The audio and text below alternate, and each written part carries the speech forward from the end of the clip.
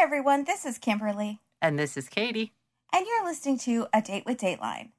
Tonight's episode is something, shall we call, an experiment? Oh, my. That sounds scientific, and I like it. Experimental? Yeah. It sounds like experimental theater, which is... Oh, God. Rarely good. I'm willing to say never good. On the rarest occasion. But I feel like if it's good, it's unbelievable. Amazing. Earth-shattering. Gotta go see it, no matter how much the tickets are. Yeah. No, you're right. It's like 1 out of 100 that you'll see that's that good. Do you feel like Hamilton is kind of like experimental theater because it's kind of the first of its kind? Yes. Yeah. So there you go. It's either Hamilton Brilliant. Or it's some of the plays that you and I have seen together. Oh, I know which one you're talking about. Okay.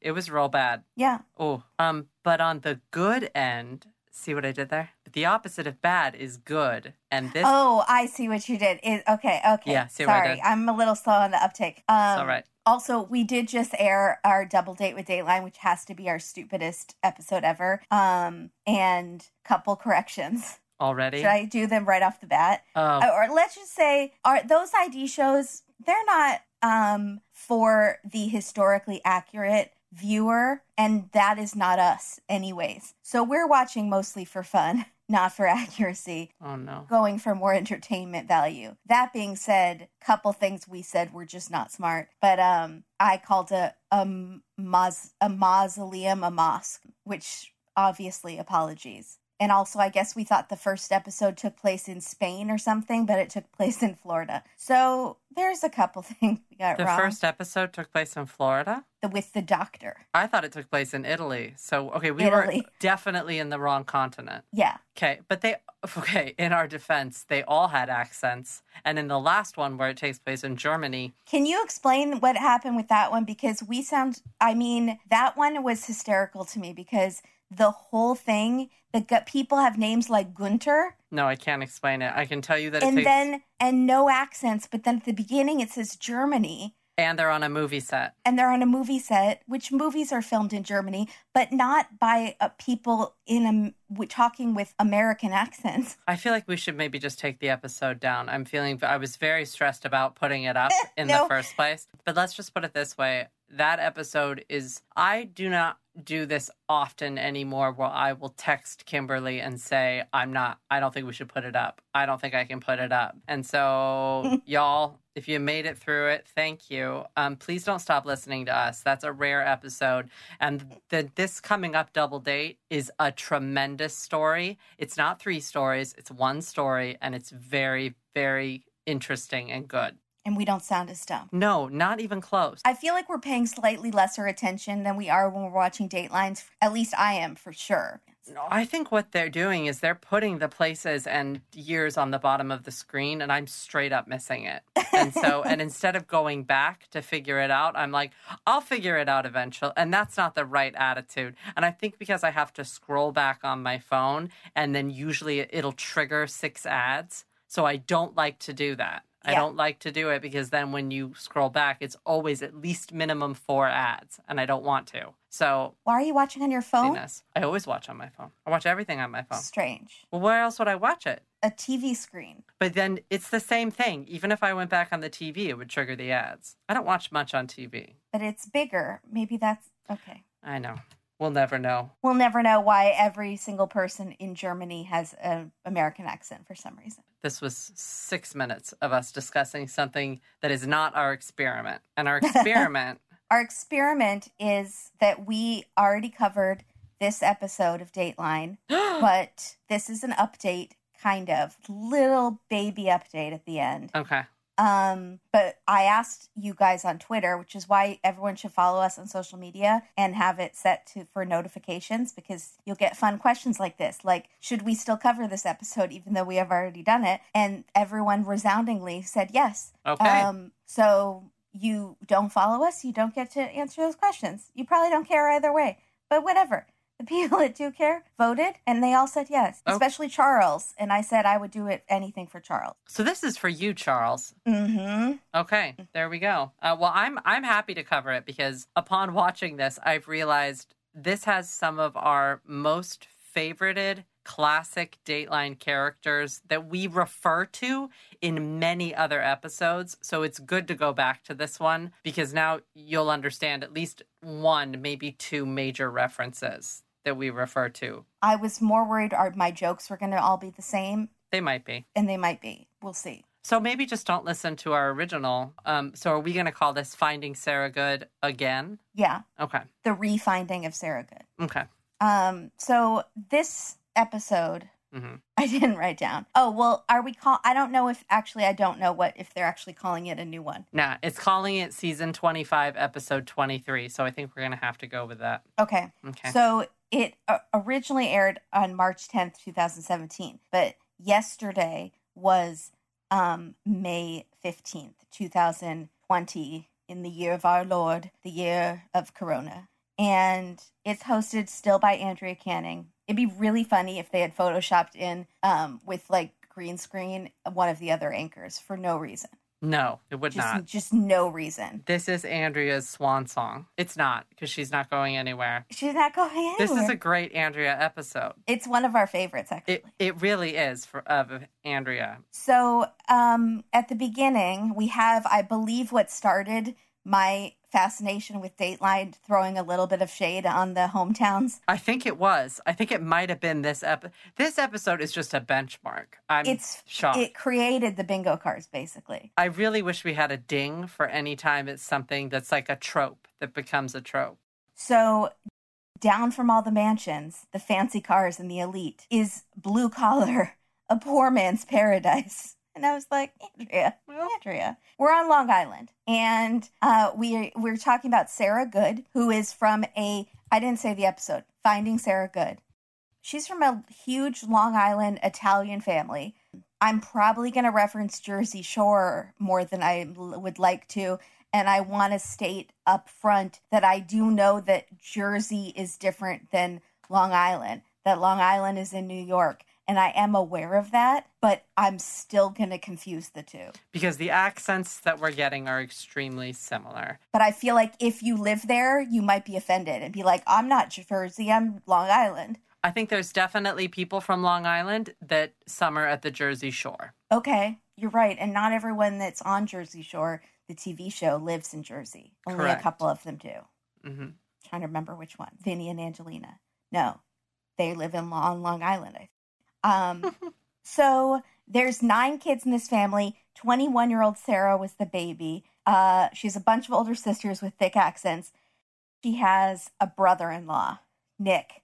You can't forget Nick. If you've ever seen this episode, you know Nick. Nick, his chest is so big when he's walking. I don't know how he goes to the bathroom. I don't know how he puts pants on. What do you mean? I don't know how his arms are so big, his chest and his arms are so big, I don't think can come together in any way. Oh, no, they can. Yeah, he can do it. Well, no, okay, I see what you're saying. He is a large gentleman that works out often. I'm not going to say he's on steroids.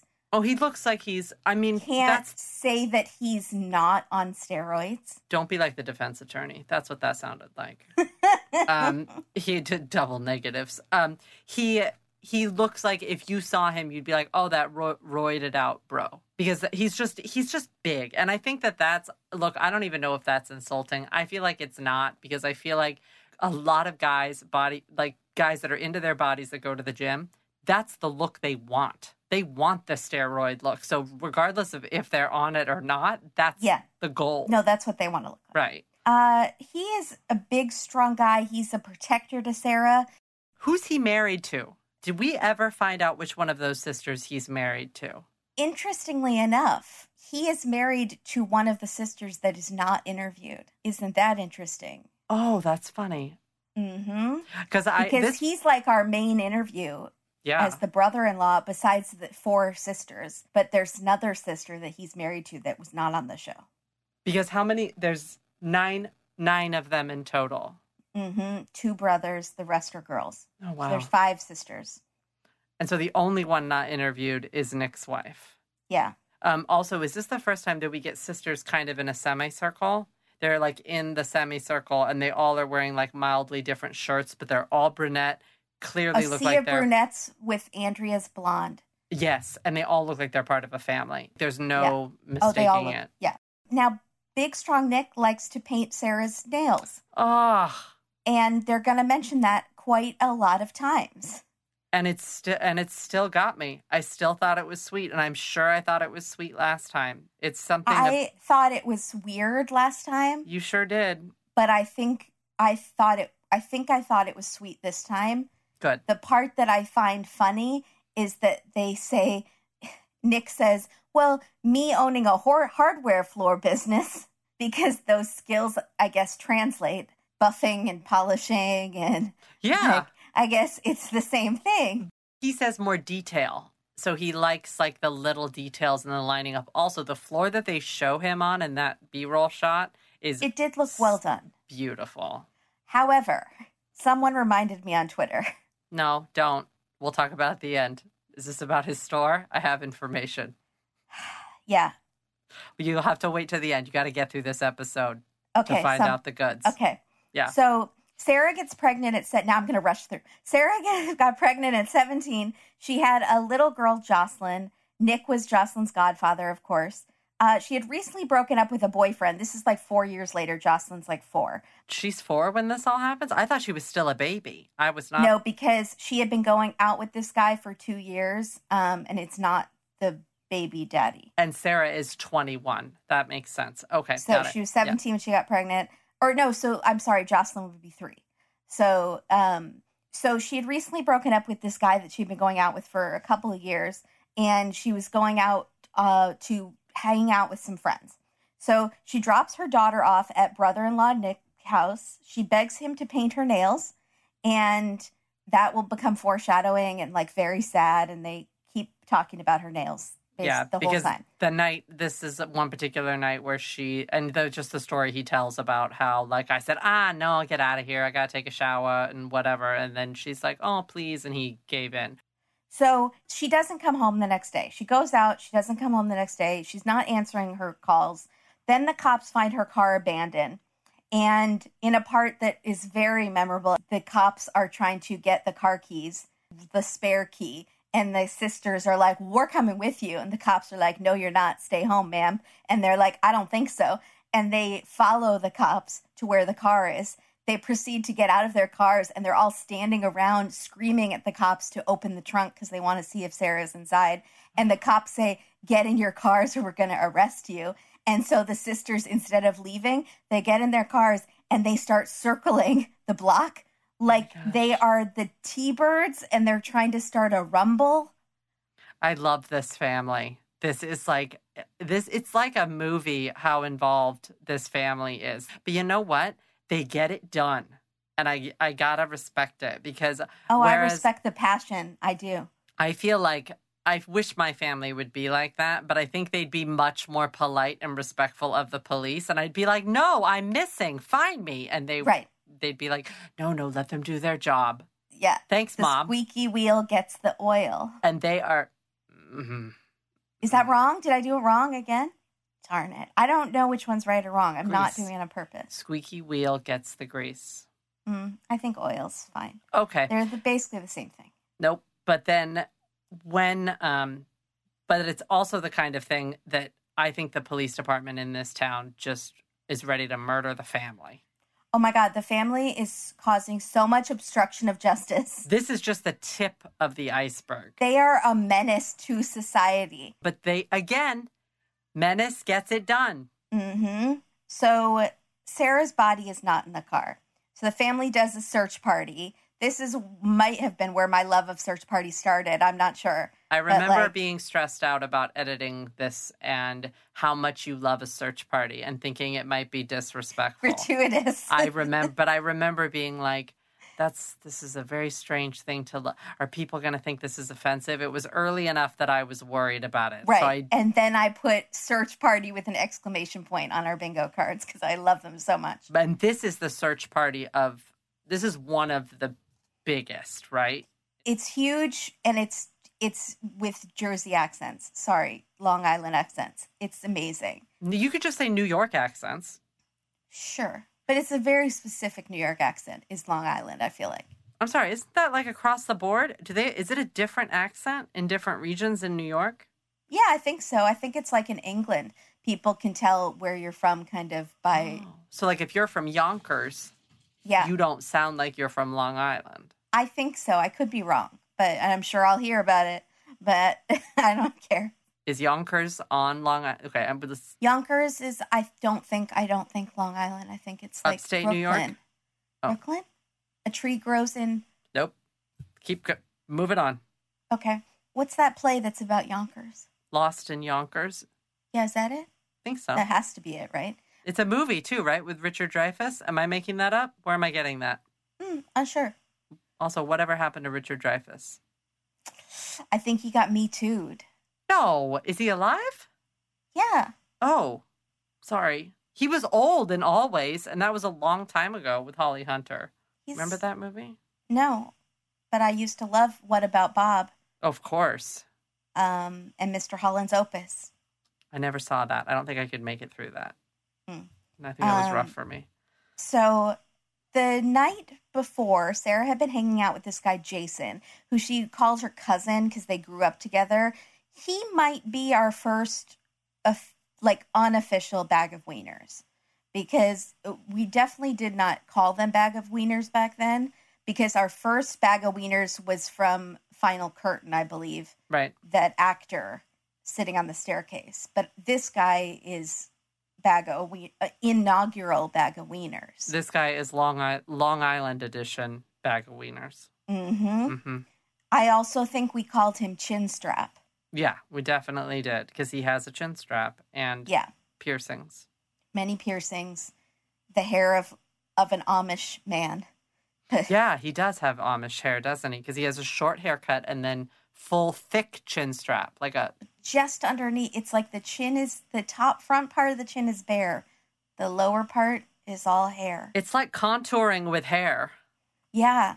I think that's what I don't understand. So they met up with Brandon, this new friend of Sarah's. He's a skinnier bag of wieners, but seems nicer, I think.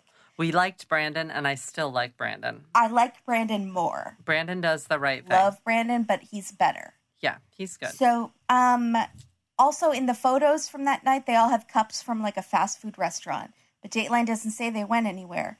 No, they have red cups. No, I thought they were red Solo cups. Upon inspection, they're red-colored fast food type cups. Oh, so maybe that sounds fun. So they all went out and got like a ton of food and then came back to the house and ate it. That sounds like fun. And maybe it's just because we're in isolation right now. But I think that sounds just so fun. I would love that. It really does change your whole thing. Yeah. So Sarah and the two guys went to Brandon's house after the hangout to watch The Hobbit, which is not what you'd expect from... So surprising. So around 1 a.m., Sarah drove Jason home, and then she went home. And in the past few days, she had been tweeting weird things like, so you know I live on a dead end. I see you creeping. Who's that? I don't understand Twitter that much, but why... Is that at someone specific, or is that just a general... No, that's what's weird. It's very strange. I think it's like a general just way of throwing shade out there or to let someone know you're on. It's maybe... Is that what subtweeting is? Not sure. But it's where, it's like you tweet something and it's like subtly at someone, but you don't say at them. So you don't at them so that it's just to everyone, but they know who they are. But it's also... odd that she doesn't tell Nick about it because he's her big protector instead of tweet. If she was actually being followed on her dead end street, that's very concerning. So she actually does live on a dead end street. That's not a metaphorical. No, dead Nick end. says that how dark her end of her street was. I see. And I was like, why can't they get those lights fixed? Nick should have been up at the city hall at the council meetings. And being like, put in a lamppost? Put in a lamppost there. Oh, yeah, they're not going to do that. And then she said in another tweet, getting threatened for days now. Yeah, I don't like that either. I don't... No. Why? Nick the brother-in-law, and as he says, 5 of the biggest guys you can probably imagine. Wow. Whose names are probably Vinny, Ronnie, Paulie, and... The Short circumstance. Stack. Short stack. I think it's the circumstance, like the situation. Oh, that's good. The happenstance. The happenstance. Yo, the happenstance is here. Yo, happen. They start asking questions around town, but he wasn't getting nothing from anybody. Okay. So everyone is on social media using the hashtag #FindSarahGoode, which is our title. Mm-hmm. It's actually a really good title. First, the cops look at the ex-boyfriend, DJ. They went out for like 2 years, and they broke up just 10 days before. He's a ginger. I do love my gingers, but his name is also DJ. And if Katie's told me one thing, she has told me, stay away from DJs. Correct. Don't date a DJ. Yeah. DJ's mom called and threatened Sarah, actually threatened to kill Sarah, over a mean Facebook post that Sarah had posted after they broke up.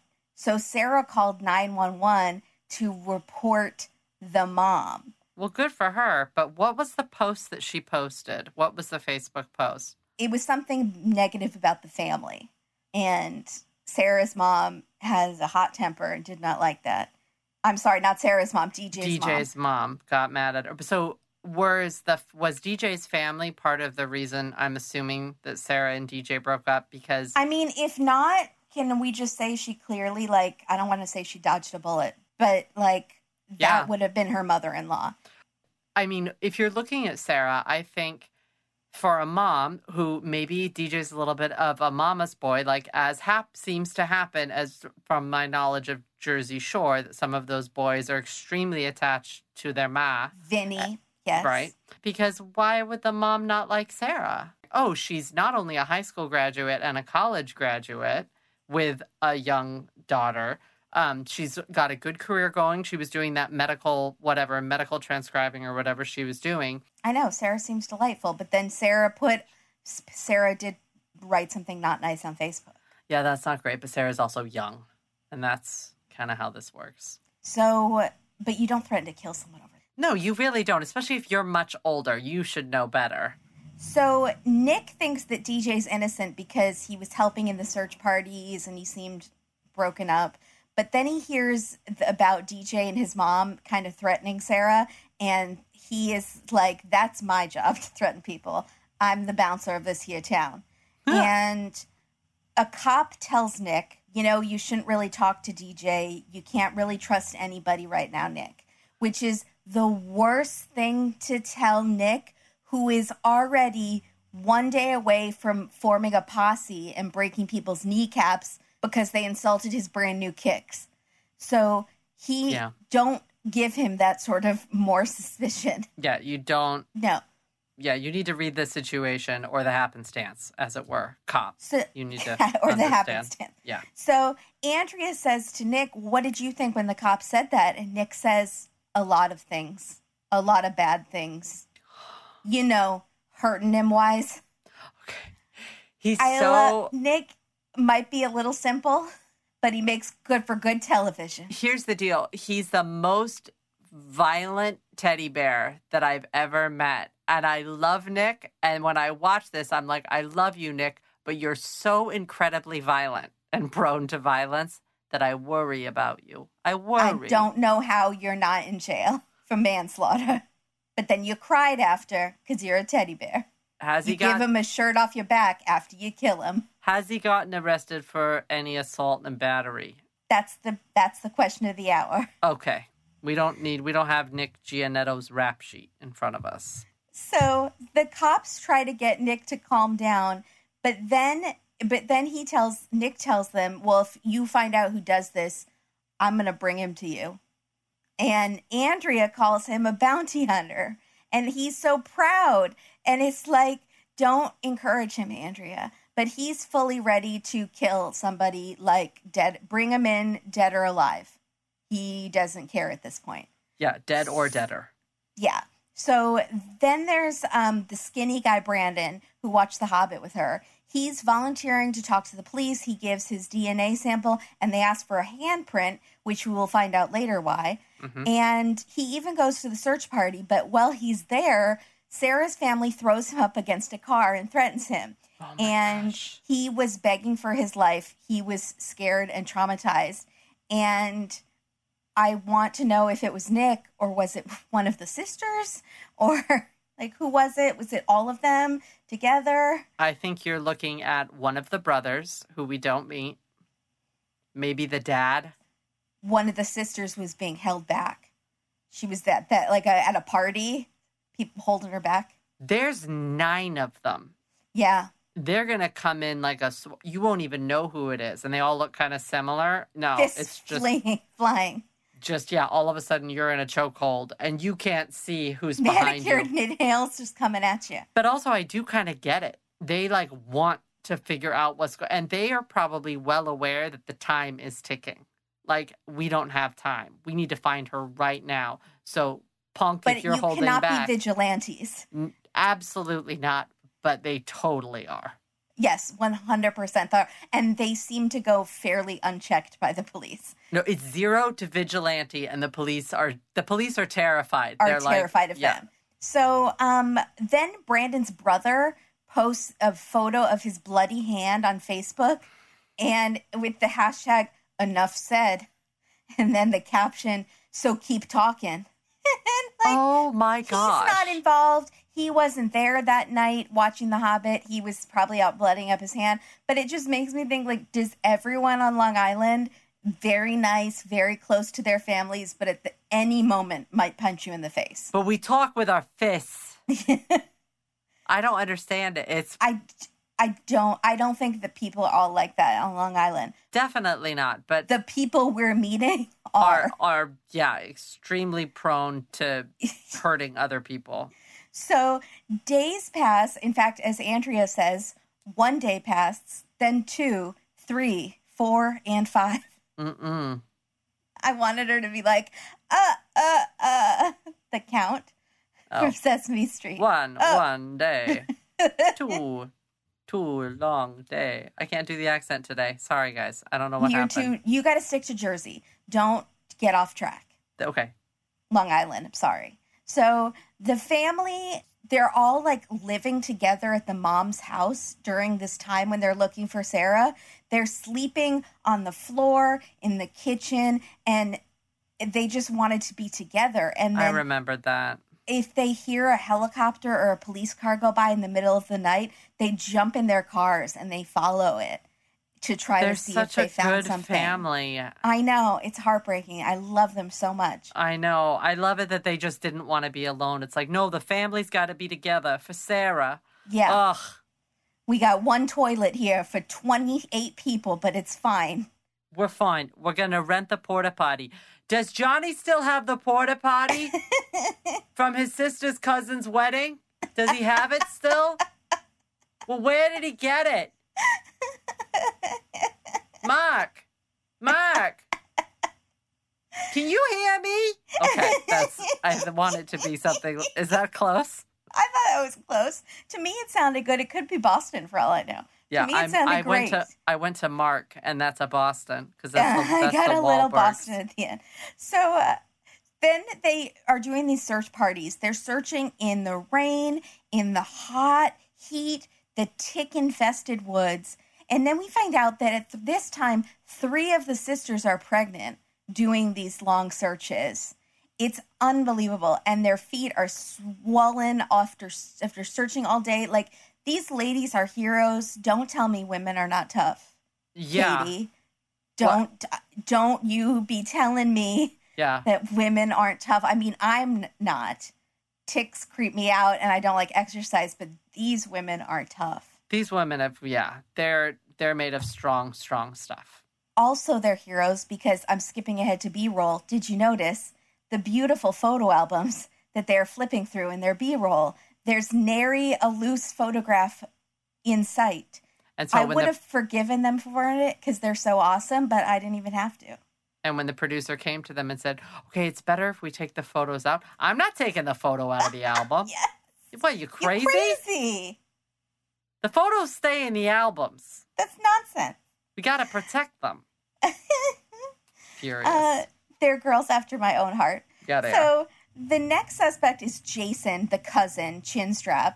And is he a cousin? No, they said they were cousins. I'm sorry, I did finger quotes, but you were looking down, and also we host a podcast. No one can see your finger quotes in space. I forgot that no one could see. I need to her cousin. Right. Is that implied? If a finger quote happens in a forest, can anyone hear it? No one can hear it. So the cousin, fake cousin, childhood friend, Jason. So no one can reach him. The sisters are calling him. Then Nick goes out searching for him. Turns out he's in jail because he had a harassment charge, so they can hold him for that. So it looks like we were right in our assessment that he is a bag of wieners. Yeah. He gives his DNA and his handprint, and we finally feel like we're going to find out why they need a handprint, but no, Andrea's not going to tell us. Mm-mm. You got me again, Andrea.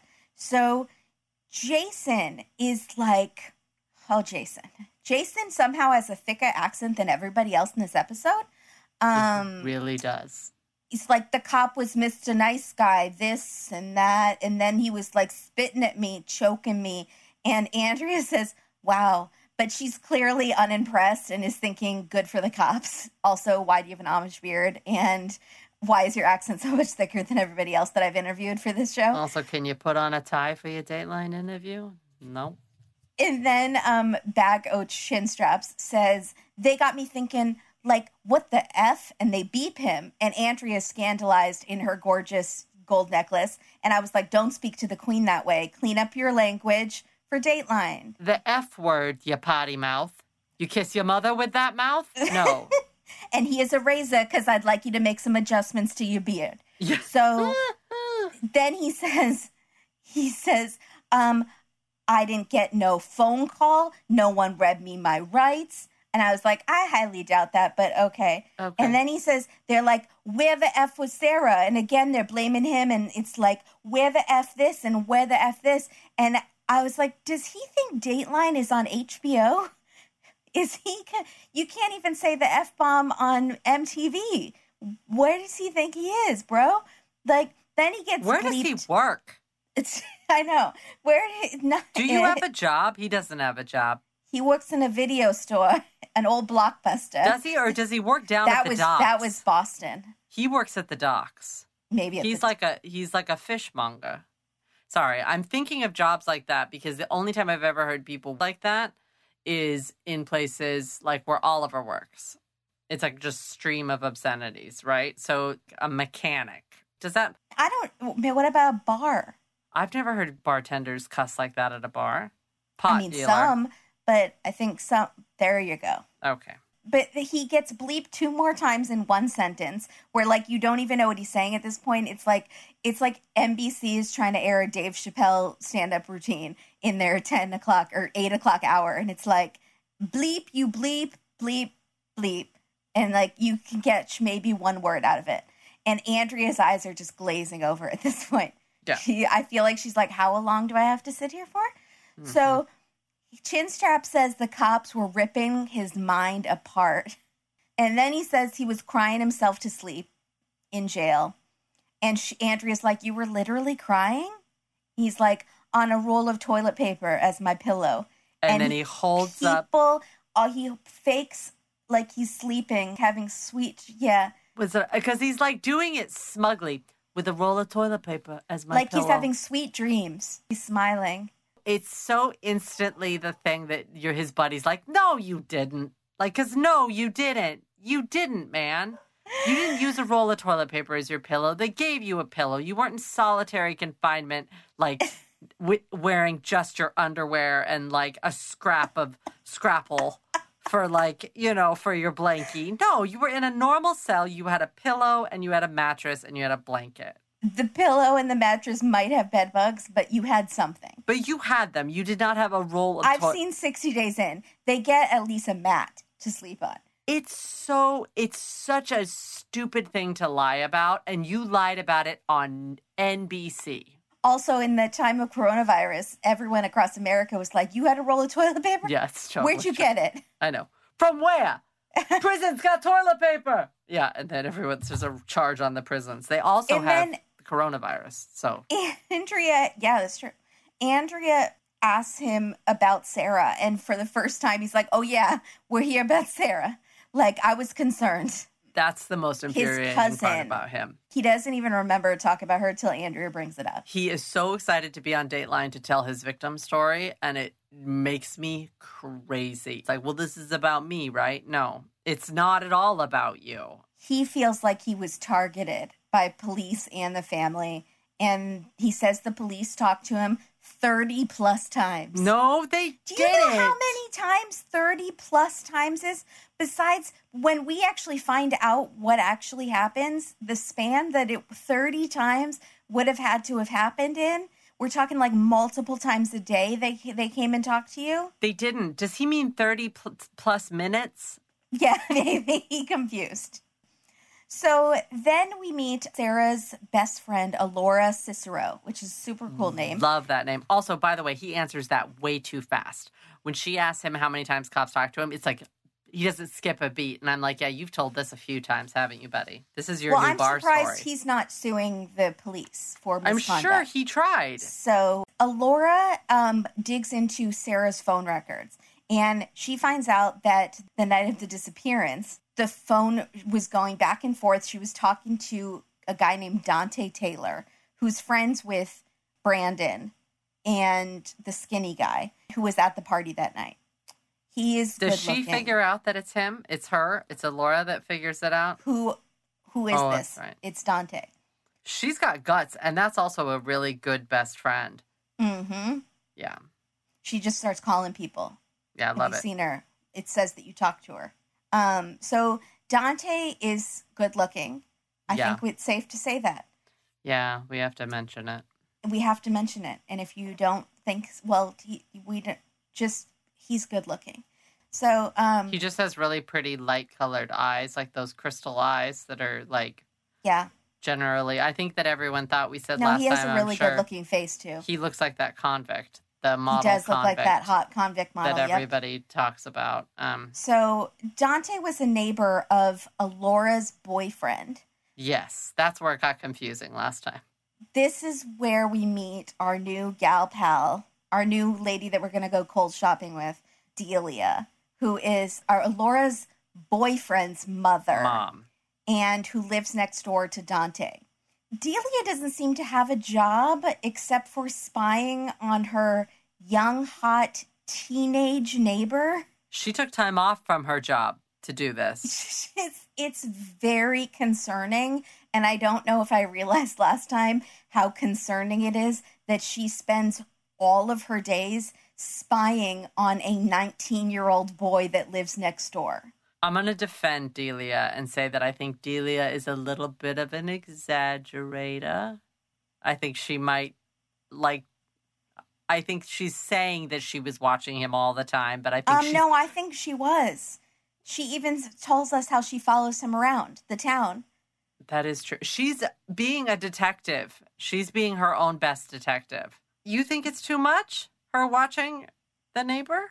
It's highly inappropriate, and there's no evidence against him at this point. So people should not be spying on their neighbors, period, unless it is a situation like we had in the house where the neighbors have the police there every other day and you're clearly about to witness a crime. Then you can maybe spy on them. Why is she so convinced that it's him? That's where I got a little confused. Literally, because the phone numbers, because they talked that night. That's all there is. So Laura came over and her boyfriend was there and they're all talking about it. And she's like, see, I knew something wasn't right with him. I knew something wasn't right. And then starts watching him. And she had known Sarah since she was a baby, too, because everyone in this town seems to know each other. Right. So she felt like tells Andrea, I was looking as a mother. So she's like... I still think she's the best. I still think she wants to be a private eye. I still think she might have already done it at this point. How many years out? I think she's got her license by now. Yeah. I think she watched Inspector Gadget with her kids and thinks she's Penny. There's something going on with Delia. Mm-hmm. So she needs to take night classes or something. She's a little wacky, but she's a great dresser. I think she might be wearing Beta brand pants. Yes, go Delia. Smart woman.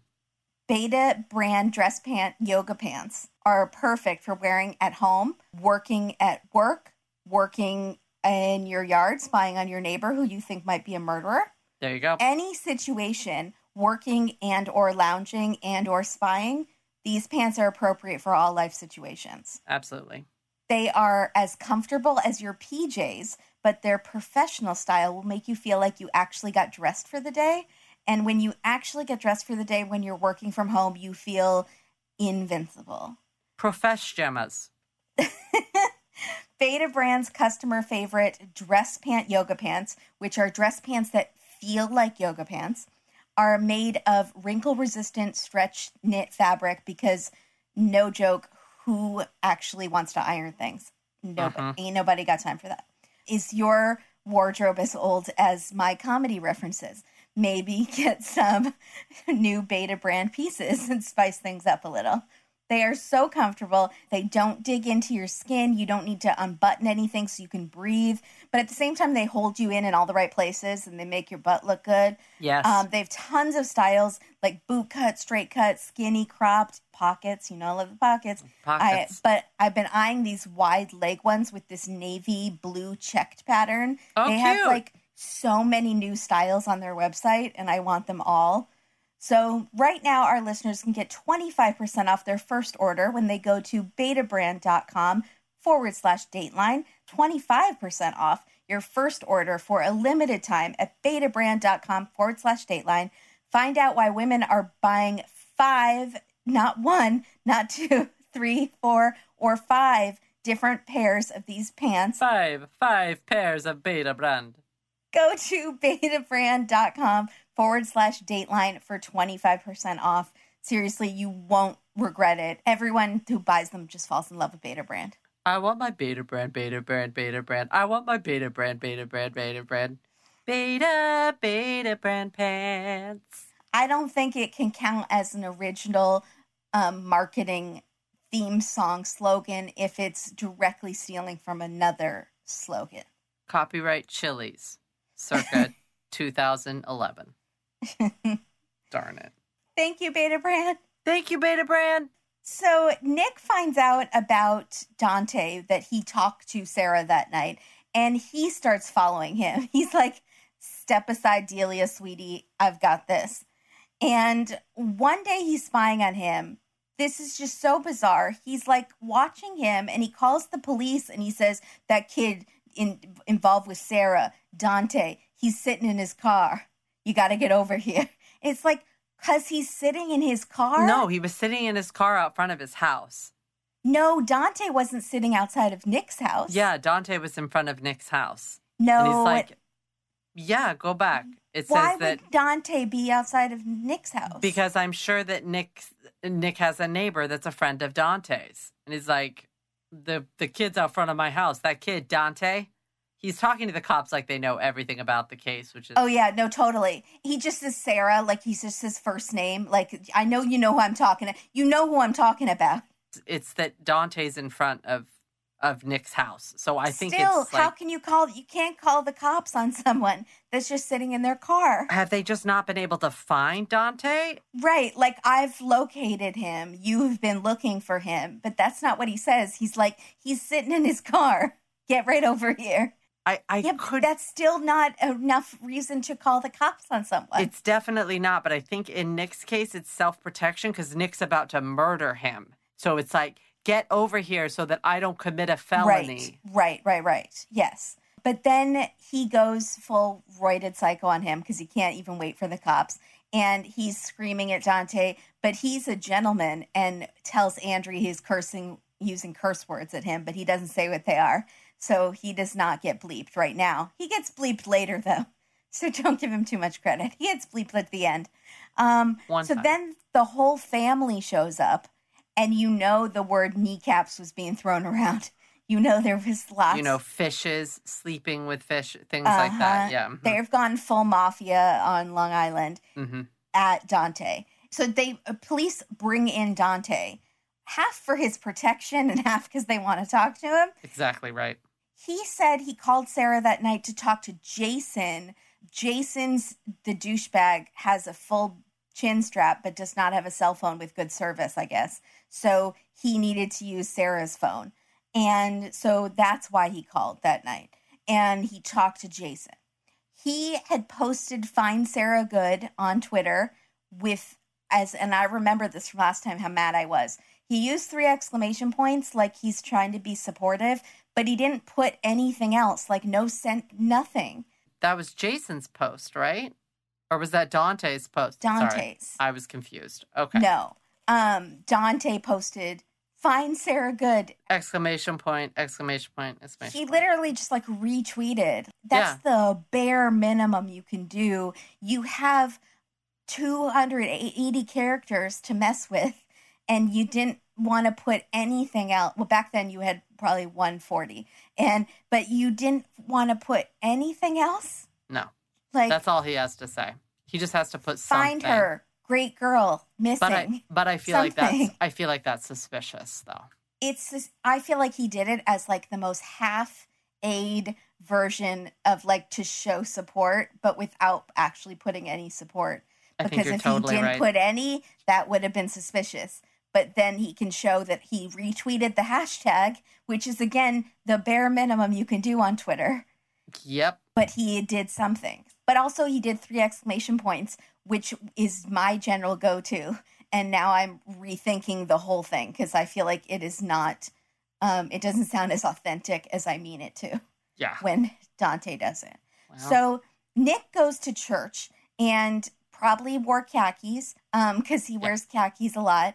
Yeah, that's his dress-up outfit. Yeah, and he prays to find Sarah. He just says, like, I want to find Sarah. And afterwards, he goes to join a search party where they find the body. And it's horrible. It's just so sad. And the sisters are sad. It's just brutal. And then Andrea is pushing Nick to try to make him cry. You know she is. She's pushing the knife in. She is like, you were her protector, Nick. And, you were the last family member to say goodbye to her.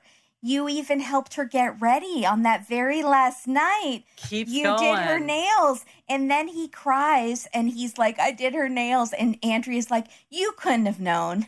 Like, Andrea. Do you want him to cry or don't you want him? I don't know what's going on. Andrea. But he's a good interview. He really, and he's crying. So then the family, they grieve for Sarah. They toss flowers into the ocean with shirts that have the lyrics of Imagine on them. It's just the whole, very sad. Sarah's body, stabbed more than 40 times. It's horrible. She was raped.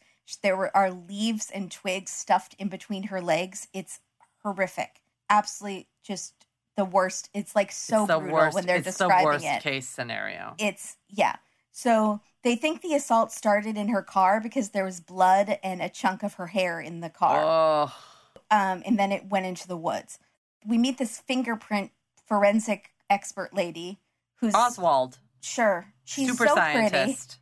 Yeah. She's one of those it's like her and Andrea are next to each other and you're like, you both look like models and you're smart too. Life is not. You loved her last time. She's so pretty. Also, the prosecutor, also beautiful. Like this episode, just filled with beautiful women. I love the prosecutor. Who are talented and smart. So there's a handprint on the car. Right. And that's why they've been trying to match everyone's handprint. On the hood of the car. So it's like someone was stabilizing themselves, or I don't even know why I don't know. I don't get it. Because it's not on the trunk. It's on the... No, it's on the hood. So, through the handprints, they're able to clear the ex-boyfriend DJ, Jason, the chin strap, and the skinny friend, Brandon. Mm-hmm. But they're still onto Dante. And so are Delia and her binoculars. Yes, ma'am. You're thinking I'm joking. She actually has binoculars. How has she not been arrested before for peeping Tom-ness? I think this is Delia's first foray into the seedy underbelly of private investigation work. Family not called the cops on her, saying this white lady next door is looking at us all the time through her binoculars. You don't think Delia's a little stealthy? I don't know. Undetermined. I think she's out there with a picnic lunch. But they say... chomping on apples really loudly. They say she's got... I thought she was more up in a tree. They say she has super... They said super high-powered binoculars. So she has, like, expensive Guy Mall binoculars that are, It's like with the Sheila Davalloo, and they had night vision goggles. That's what I was wondering, if she told her husband, I'm going to make a purchase. I don't want to hear about it. It can be my Christmas and my birthday present, but I need infrared. I just do. Don't ask questions. Yeah. Tom, you don't want to know. No, Tommy, I'm not. It's for Sarah. And he's like, Delia, you've got to get a job. You can't do this all day. So Dante was friends with Jason and Brandon. They say he was a ladies' man. Ladies loved his eyes. Yes, we did.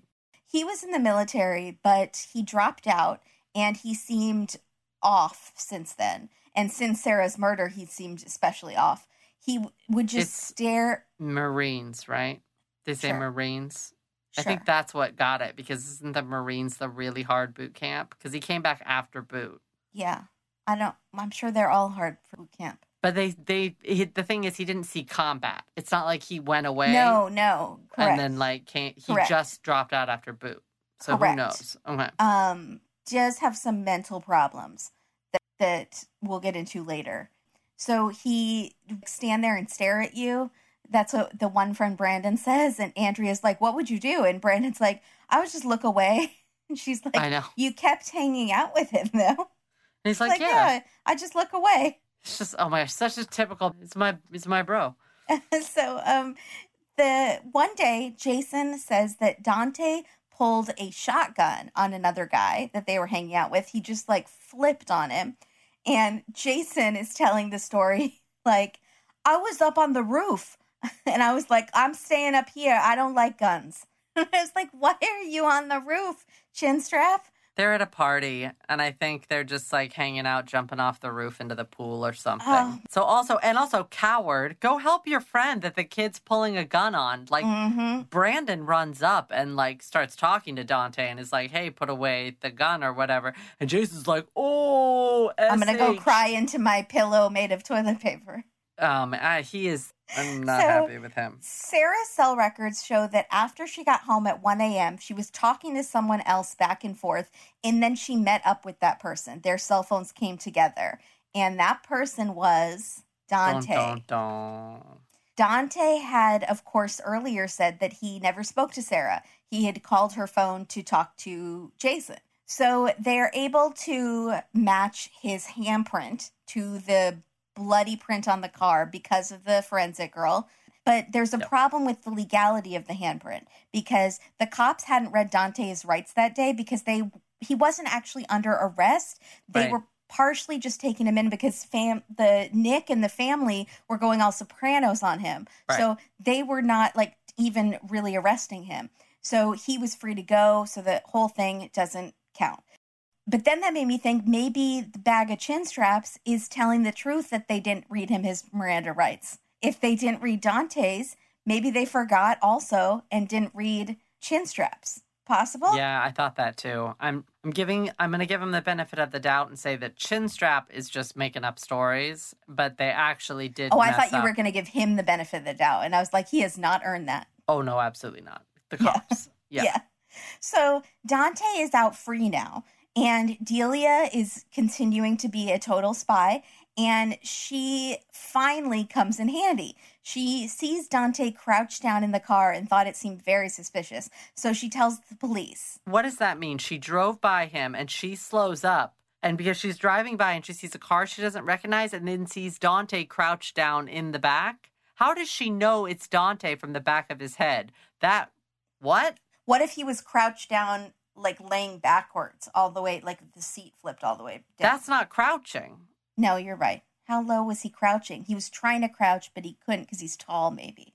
I don't get it. The whole thing is... What did you see, Dahlia? Did you have your binoculars at the same time as you were driving? There more to that story? And Are you driving with binoculars? Because wouldn't the other person in the car be like, what is that lady doing? They'd be like, that's the lady that spies on us all the time. That's and peering in the car. Delia's life was in danger. I don't know if she knows that, but Delia, you in danger, girl. You're not being safe.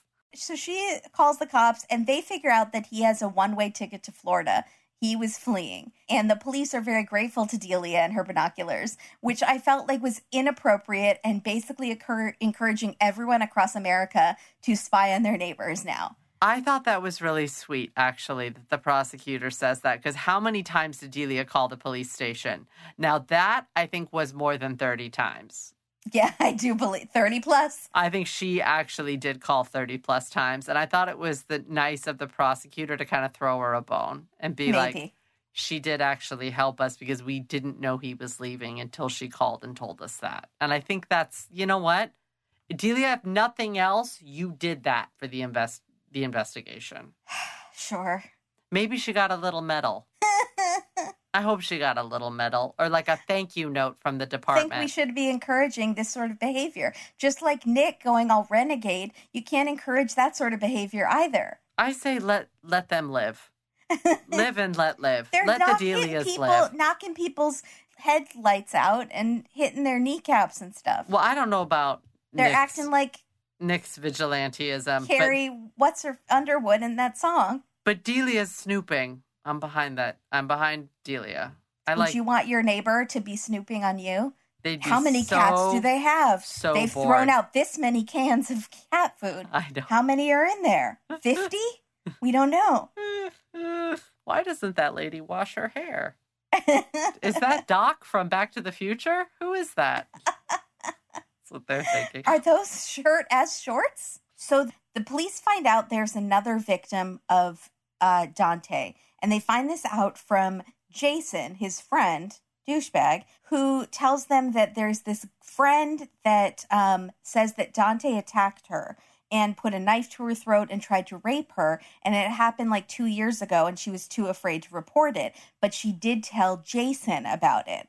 Now, Jason, at this point, continues to hang out with Dante for the next 2 years and allows his best girlfriend / cousin, in air quotes, Sarah, to hang out with him without warning her.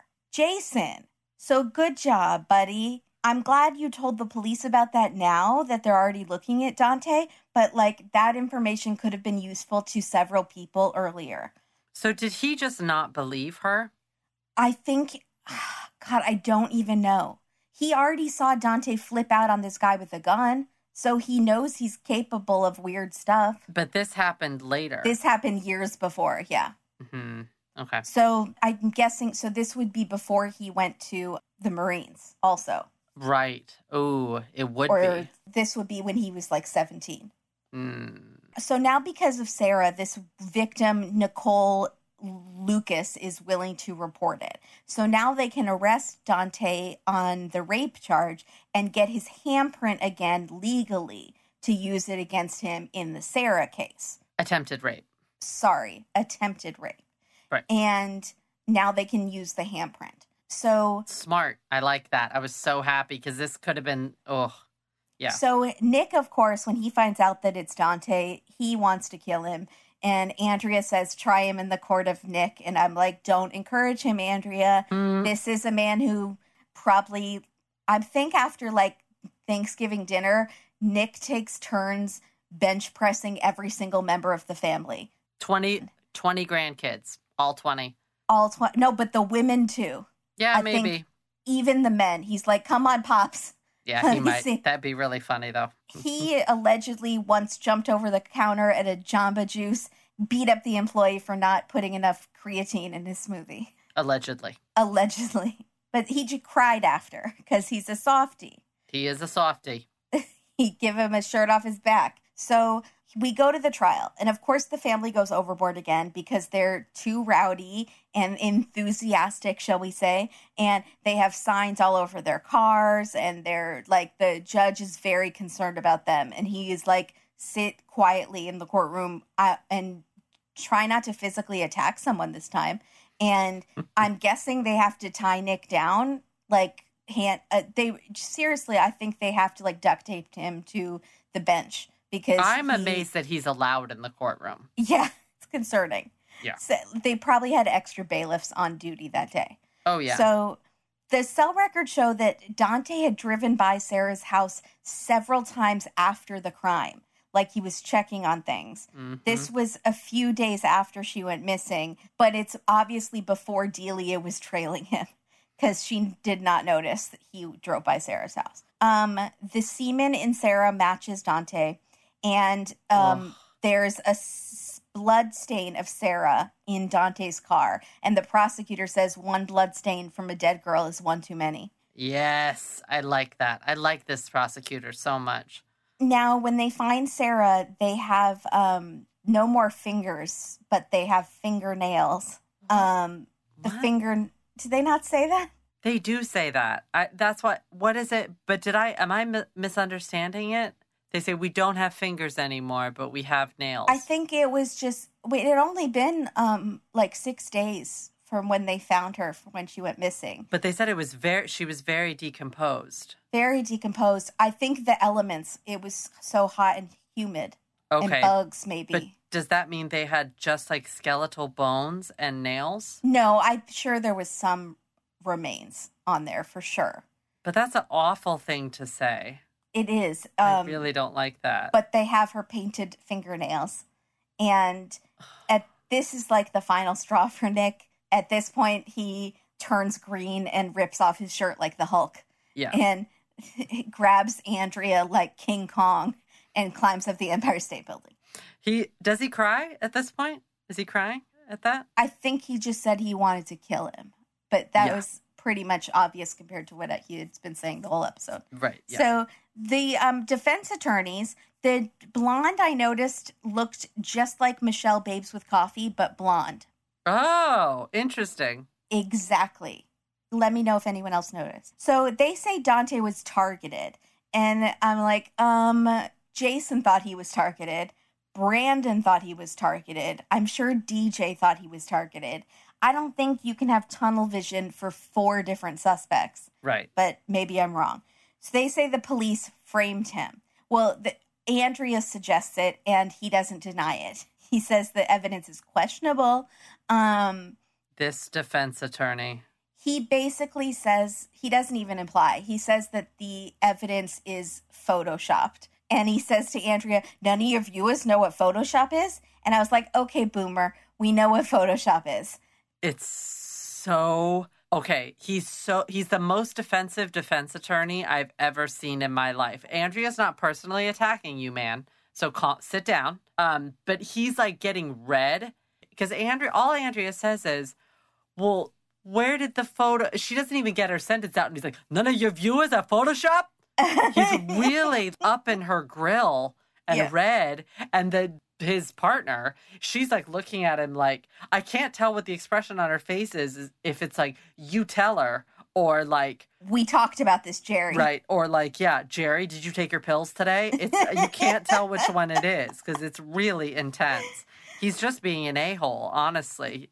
Andrea's like, so you're literally accusing the police of fraud. This whole thing is like, oh my gosh. And he's like, yeah, I think that I don't think you can trust anything that they have to say. I have the exact quote. Would you like me to do it now? Sure. He said, I'm not saying they did or didn't. I'm just saying I'll never know if they did or didn't. What? Which means you're saying they did. That's the double negative. Means. Man, I was not a fan. No. Your viewers don't have Photoshop? So what is wrong? Don't say that. And also don't talk to Andrea like that. No. Have some respect. It only would have been worse if he had said, your viewers don't have Photoshop, Andrea? Sweetheart. Sweetheart. Would have been way worse. Would have been the worst. But Andrea would have been a close second. Yeah. So Dante is found guilty. And at this point, Nick says he envisions Angel Sarah on his shoulder. And he says, we got this pizza. And then he cusses. And it's like the NBC had to use all of its bleep budget in this one episode. I remember last time that we both were surprised at that. Because we expected it to be a much sweeter sentiment. Much sweeter. And instead it's like, we got this pizza. Boop. I thought he was going to say, like, Sarah's on my shoulder, and she's saying, I can rest now. You guys can rest now. Be happy. Have a happy life. I'll see you later in the afterlife. And instead, it's like, we got that piece of shit. I love it. I love it because that's, like, what she would really say. Probably, Like, that's the real one. And I was like, okay. I liked it better this time around. Let's put it that way. It went down easier. Yeah. So Dante gets life in prison. Then, okay, so we ended last time finding out that Dante, a year into his sentence, Dante is found dead in jail. And we did find that out last time? Yes. Okay. We weren't sure if he killed himself, I think, but it's clear that he killed himself. Mm-hmm. But there's a lot more to it. There's a photo that surfaces, which is the last photo taken of him, and his face is insanely brutalized. It's like he doesn't look like a person, and it's so swollen and beat up. And so his family says that the prison guards beat him up that night, and he was in the infirmary, and he was left alone, even though he had multiple suicide attempts, and he killed himself. So he wasn't supposed to be left alone ever. And then we find out also that a suicide attempt is what caused him to leave the military.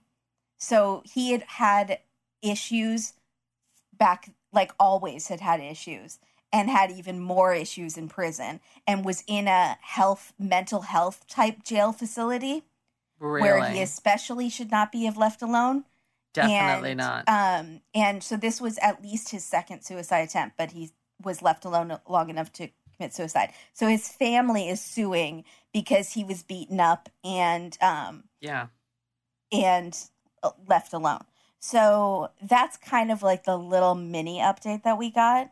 That's the only update? That was the only thing that, yeah. And it's still ongoing, the lawsuit? We don't... Yeah.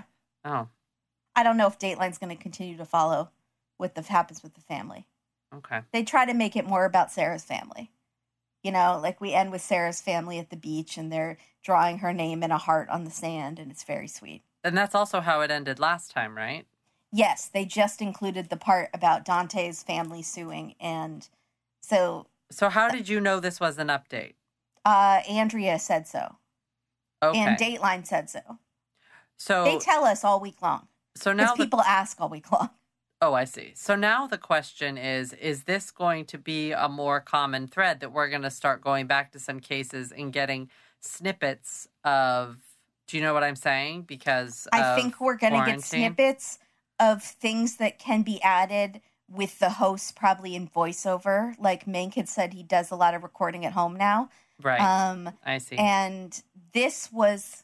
I'm trying to think what part of this actually was. They probably just used B-roll or the photo of Dante with Andrea's voice over it, so she could record that anywhere. Yeah, I think that's probably what we're going to start seeing.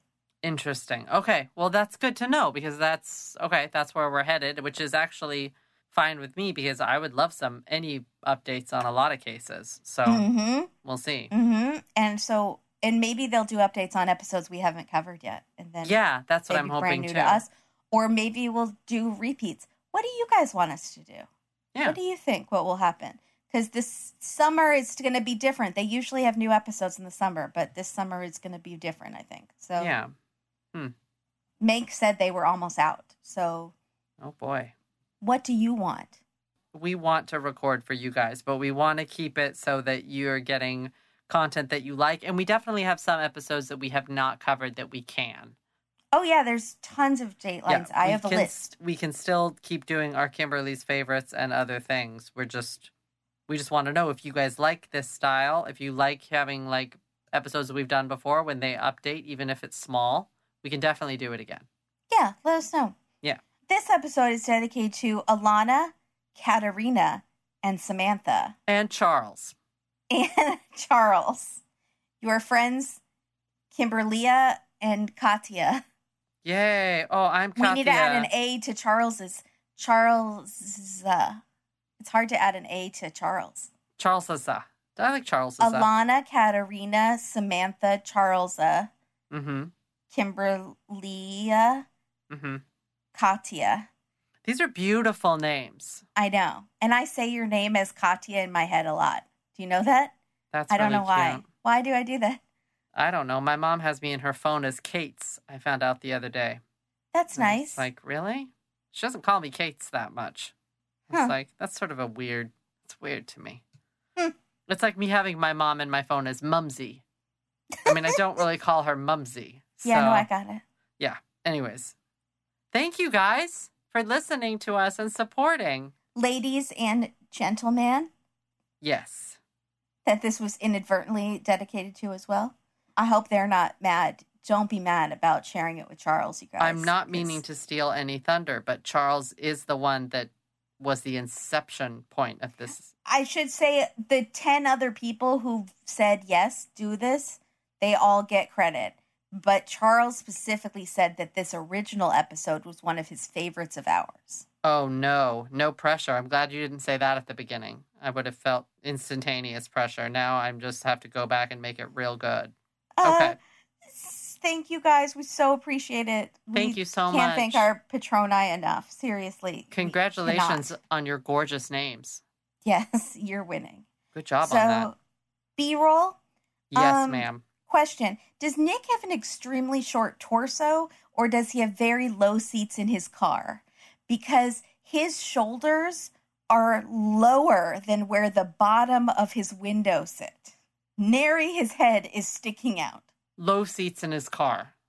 Lowrider type seats, right? Like type bucket seats? Yes, lowrider type seats. Okay, thank you. He did not seem to have a torso that was, okay, yeah, I didn't. It bothered me so much that I almost went and sat in my car to see where my shoulders went. And I instead Googled people sitting in cars and looked at the images to see where people's, and in all of the stock photos of people sitting in their cars, everyone's shoulders went at above usually. Oh my. Windows. That bothered you. It bothered me that much that I was that curious. Okay. That I did a little, I became a Delia. You're a Delia. And I did a little bit of investigation. I like it. There's one scene of the prosecutor walking down the hallway in her high heels, click-clacking, and she walks next to a series of framed photos of old white men with white beards. And I was like, down with the patriarchy. It's like, good for her. Good for her. Look at her go. That's awesome. Yeah. She was really, Albertstein was her last name. I like her. She was great. I know an Albertstein. Also. Jew? Is she? I don't know. I like her even more. I haven't heard that last name before, but. Oh, I know an Albertstein. It was my very good friend Ramey's junior high and high school crush was Aaron Albertstein. I more think of a Jew would be an Albert Stein. First name Albert, last name Stein. An Albert Stein sounds like an object. Can you make sure to polish the Albert Steins? Okay, thank you. Doesn't it? It does sound like, okay. Yes, it totally does. Did you notice, I don't know if I noticed this last time, but all the air fresheners in her car, in Sarah's car, that were the rainbow trees. She had all the different, she had them all stacked on the rearview mirror. Did you see that? I did not. But they were all the different colors of them. And I was like, I bet that's on purpose, that she kept buying the different flavors. And so, or not flavors, scents. And so it just looked like a rainbow of the trees. I thought it was really cute. Also, it's really cute, although I really don't like those. Oh, okay. I like the strong scented car stuff. I always have. I do, but the paper things I don't like. Oh, you like the jelly ones that sit? Yeah, no, I take it back. I really just don't like any. I don't like a car that smells like things. It makes me nauseous. I get car sick. Okay, I get you. You like it when it smells like old French fries. I like it how my car smells, which is garbage. And moldy hats. So yeah. I think that, that was one time. It was one time. Many years. I'll never forget. Hashtag. Okay, no, can't do that. So, also, I don't remember you talking about the precious BMW. You did talk about it. Nick buying her. Didn't. Oh, you didn't? Okay. I don't think he bought it for her, but he went with her to buy it. The story of how cute that was. And I love it that, it's so right that, the 21-year-old Long Island girl, wants the BMW. Of course. But I was with Nick. I was like, they're very expensive to repair. They're very expensive to fix. And I kind of loved that because it was a very dad relationship that he had with her. It was really sweet. So the science lab B-roll, she's, in a filtered lens. Did you notice that she's in yellow? Or Oswald the scientist. I like that. That's very Forensic Files. It was very cool. And then she had a lot of loose pictures. My question for you is, loose science pictures, fine, right? Those would not be in an album. They'd be in a folder, hence the looseness. I don't have a problem when the cops do their casting couch table. You don't? Which is the photos of like headshots and crime scene photos spread out. Right. I don't mind that as much. Okay, so science pictures fall in that category, just making sure. Yeah, it doesn't bother me as much. Yeah. Yeah, I liked her. I like her so much in the studying of the handprints. I thought it was a really cool. She's cool. Yeah. No, she's really cool. No accent, so I don't know where she's from. Pennsylvania? I don't know. What else did you have for B-roll? Nothing for B-roll. Do you want to know about Nick's extreme hardwood flooring? Yes. Did you know that's the name of it? And wonder if we looked it up last time. Because we did. Because you Yelped it last time. I had a Yelp review last time. So I did not. I think this is before extreme came into being. Oh yeah, definitely. So now we've got that. Extreme hardwood flooring is closed. Oh no. I don't know what happened. It still does have a 1-star rating. Just one review. Here's what I'm confused about. How does a business only have one review? No, 1 star. So an average of 1 stars? Here's multiple 1 stars? But here's what I'm confused about. It is... Well, he's beaten up half the town, so they're giving him 1 stars for that. He's making a lot of enemies. 1 star, 3 reviews. And they're all 1 star? Yes. And one of them is really, really long. Jesus. And then the other 2 are medium long. It's really intense, and they're all talking... Do any of them say he threatened to break my kneecaps? There's lots of stuff about ripoff and scamming. A lot of that. Here we go. Nick has not made 1 attempt in 4 months to make things right. He clearly does not care about his reputation and has 0 integrity. If you're looking for someone fair, honest, or reliable, I strongly suggest looking elsewhere. Oh, and when I told him I was going to write a review, he said, anybody could write those. It doesn't prove that you hired me. Wow.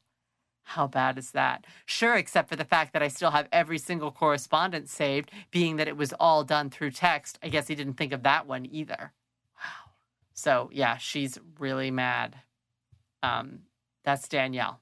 Danielle from Green Lawn, New York, is very mad at Nick, who is now closed because he had 3 1-star reviews on. No, maybe he wanted to pursue his passion of being a nail technician. Do you think he did? Do you think he opened up Gianetto's floor salon or nail salon? Couldn't you see that? I totally could. Yeah, I definitely could. Because I wonder what he's doing now. He's not like, where is he? I wonder how he's doing in the pandemic. What's his quarantine like? Is the whole family together like how they were in the search party? They with couldn't 1 toilet? We just made up the note 1 toilet, but... Because they used to have 20 grandchildren back in the day. So now how many? 40? They're just multiplying like rabbits? They're very fertile. 3 sisters were pregnant at that time. Good Lord. Okay, so we're just going to have... It's just children on children on children. All right. Stacks on stacks on stacks. Stacks on stacks on stacks. Did you have any fashion police for this episode? Well, Nick's pink shirt, fan. Yes, the pink shirt. Nick's outfit at the funeral. Yes, I remember from last time. You were mad that, and I felt like it was believable because he was just a mess. And so just threw on clothes. But everyone else is in dark suits and he's in a button-down. Black. Untucked with khakis, but he's a mess. A light blue button-down. I think it's all he's got. He wears colors that suit his tan. So he wears pink. He has roided out of all of his other suits that used to fit him. And he would be like the Hulk if he tried to put them on. Maybe. I cannot confirm or deny that. Maybe. This episode also had one of my favorite looks of Andrea of all time. Don't say it. I'm going to cut it again. You cut it last time? I think I had to be delicate with it. Again. I'll be really nice. Andrea is virtually flawless to me. Except is her only flaw to me is this one outfit in this episode. Don't call it what you're going to call it. Okay. What were you going to say, though? I'm curious. I was going to say it puts the lotion on the skin or else it gets the hose again. You could call it the skin suit. It looks flesh colored, like it's skin, like she's wearing someone else's skin. It's a jacket that's zipped all the way up, and it's like pale pink skin colored leather, faux leather, probably, and zipped all the way up like a motorcycle jacket. But it's not a jacket because it's definitely a shirt because it's got a zip in the back. We're gonna call it the manic couture. Is that good? Instead of a mannequin. Sure. Yeah. It makes her look like a mannequin a little bit. And she's already perfect. Which she is perfect. Now she's get out of my dreams and into Delia's car. Wait, don't go anywhere with Delia. Mm-hmm. No, because Delia's driving around with her binoculars. Well, Delia's got you can't see well when you have the binoculars. She has some like natural stalking tendencies. So she just needs to because it could go that way unless she uses her powers for good. I think Delia's been kicked out of several boroughs of New York for stalking neighbors and thinking there was a murder. And then finally there was a murder. And she was like, it actually went to good use, which she's been planning her whole life for. I feel like this is a fluke. I feel like she got into this and then got in real deep and has made a total life turnaround. She may have gotten a divorce. She may have moved. She may be like living with the Long Island medium, and there's a medium and a PI, and she does PI work for her so that she can make quote unquote readings for people. But actually, Delia's doing all her dirty work and finding out all the details. Could you see that? Because psychics are real, and so is Teresa. Is she real? And yeah, and is she really? I don't know that. I thought that most of them are not real. I like to think they're real. Okay. I saw one that spooked me out. That Johnny kid, the Hollywood one. Yeah, he's real too. I think they're all real, except they're probably not. But I like to think they are. You might get yelled at. I don't care. I'm going to keep thinking that they are. If you guys can have religion, I can have psychics, okay? You have religion too, so you get both. I get both. I'm a twofer. If I don't know what's happening with Delia, but I can definitely see her spying on people to see if their spouses are cheating on them. Yeah. And then she takes photos and then then they meet for coffee and she slips them an envelope of photos across the table. Mm-hmm. I can see that. I didn't really have good titles. Did you have good titles? I remembered one from last time. I remembered Delia's Big Adventure. That's what I wrote down. That must have been where I got it from. It was from last time. Damn it. That's all right. Really excited. It might have been yours from last time. No, I don't think it was. Or Delia's Big Day Out. It was something like that. I remember. Could we get anywhere with handprints? And why didn't we last time? Because I don't remember getting anywhere with it last time. I don't. I feel like there was something in it hand to hand. Anyways, what else do you have? Dante's Inferno? Yeah, I put Dante's Personal Inferno. We must have done that last time, too. Did you get manicured nails in a coffin? No. Oh, okay. Did we do that last time? Like the nails and... Oh, nails on a coffin. Nails on a coffin. So I did manicured nails in a coffin. That's very dark, though. I know it is. But I thought it wasn't rude. So, because I wanted to do something with nails. And anyways. And then I did, instead of the good, the bad, and the ugly, I did the good, the Dante, who's the bad, and the defense, the ugly. I would have said, and the chin strap. Oh, and the chin strap. All right, I'm switching it. The good, the Dante, and the chin strap. Mm-hmm. Perfect. Thank you. Teamwork. I don't have any Twitter because it was just too hot to do Twitter. And no one was writing good things. Oh, that's all right. No one was saying good things. People were cranky about Nick. They were like, get Nick off my screen, Dateline. Why? Because he's violent? And I was like, Nick is great television. He's lovingly violent. He loved her. It's charming. He's mad for her. Right? We have no reason to believe he was not this violent before she was murdered, though. And he didn't just get like this about everything. I think that he's the kind of guy, though, that you'd want on your side. You for sure would. Yes. Like if you were going to maybe do something questionable, you'd want him and his goons backing you up. Is goons derogatory? No, I think it's fine. Okay. I want to say Goombas, but is that not a word or is that a derogatory word? That sounds more derogatory. Yeah. Let's find out. What's a Goomba? Is that something from Mario Kart? Goomba. Gobbledygook. Oh, it is Goomba Mario movie. That's That's funny. Oh, boy. Oh, Urban Dictionary. Here we go. Oh, Goomba, Sicilian or immigrant Italian term of endearment used to mean a close friend. Oh, okay. That's not how you were using it, though. No, because also the origin of this definition comes from the mythical creature dwelling in the Mushroom Kingdom of Super Mario games. That's hilarious. There's another word that sounds like Goomba that you're thinking of. Because I'm thinking of it too, but I can't think of it. It starts with a G?